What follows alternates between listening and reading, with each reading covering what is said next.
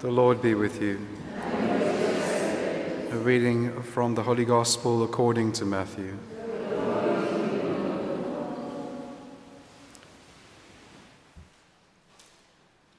Jesus said to his disciples, "You have heard that it was said, 'You shall love your neighbor and hate your enemy.'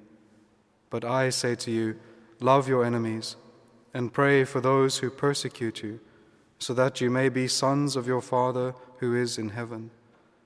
For he makes his sun rise on the evil and on the good, and sends rain on the just and on the unjust.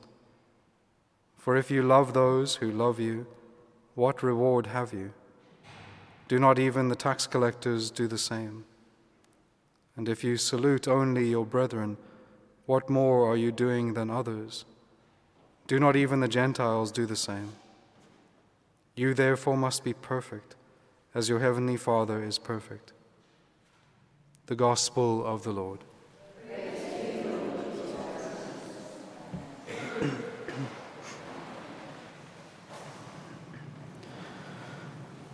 So the readings from yesterday and today tying together very beautifully. So yesterday we had the commandment of the Lord where he extends his justice beyond simply exterior actions and into the heart as well. So he commands his disciples, not only must they not kill, obviously there's not to murder, but not even to desire that in the interior.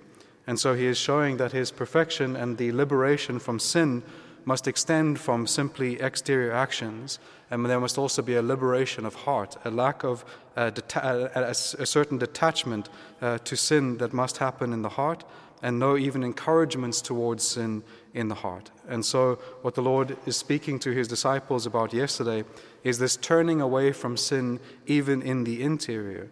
But this is also insufficient. To turn away from sin is not only what the Lord wants for us. In conversion, there are 2 points of reference. There are what we turn away from and what we turn towards. And so when we convert towards God, we convert and turn away from sin, but we turn towards God. And so it's insufficient simply in our life to avoid sin.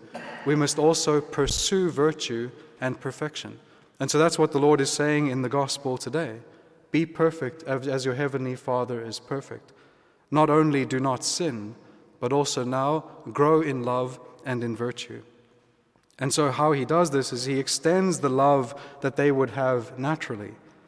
It is easier for us to love those who love us because there is an immediate reciprocation of that love. And so we benefit from, if you will, even in this life, loving those who love us. And sometimes it is their love that caused our love. But what the Lord is saying is that we need to love as the Father loves. The Father loved us while we were yet sinners. And while we were yet sinners, he sent us his Son, so that his Son might die for us and that we might have life. And so what the Lord wants is that we love as he loves. We love those who are our enemies. We extend love towards those who we might perceive as undeserving of our love. But God is love. That is why the greatest commandments, as the Lord points out, are love the Lord your God with all your heart, with all your soul, and with all your mind, and love your neighbor as yourself. Love is the central principle, because God is love.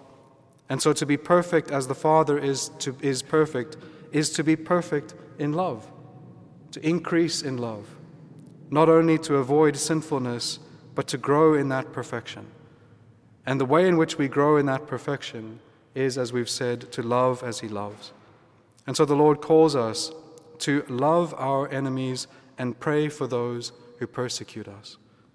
So what does it mean to love our enemies? It doesn't necessarily mean that we like them. Like and love are different things. To love someone means to will the good of that person for their own sake. So I don't love someone because I want something back from them.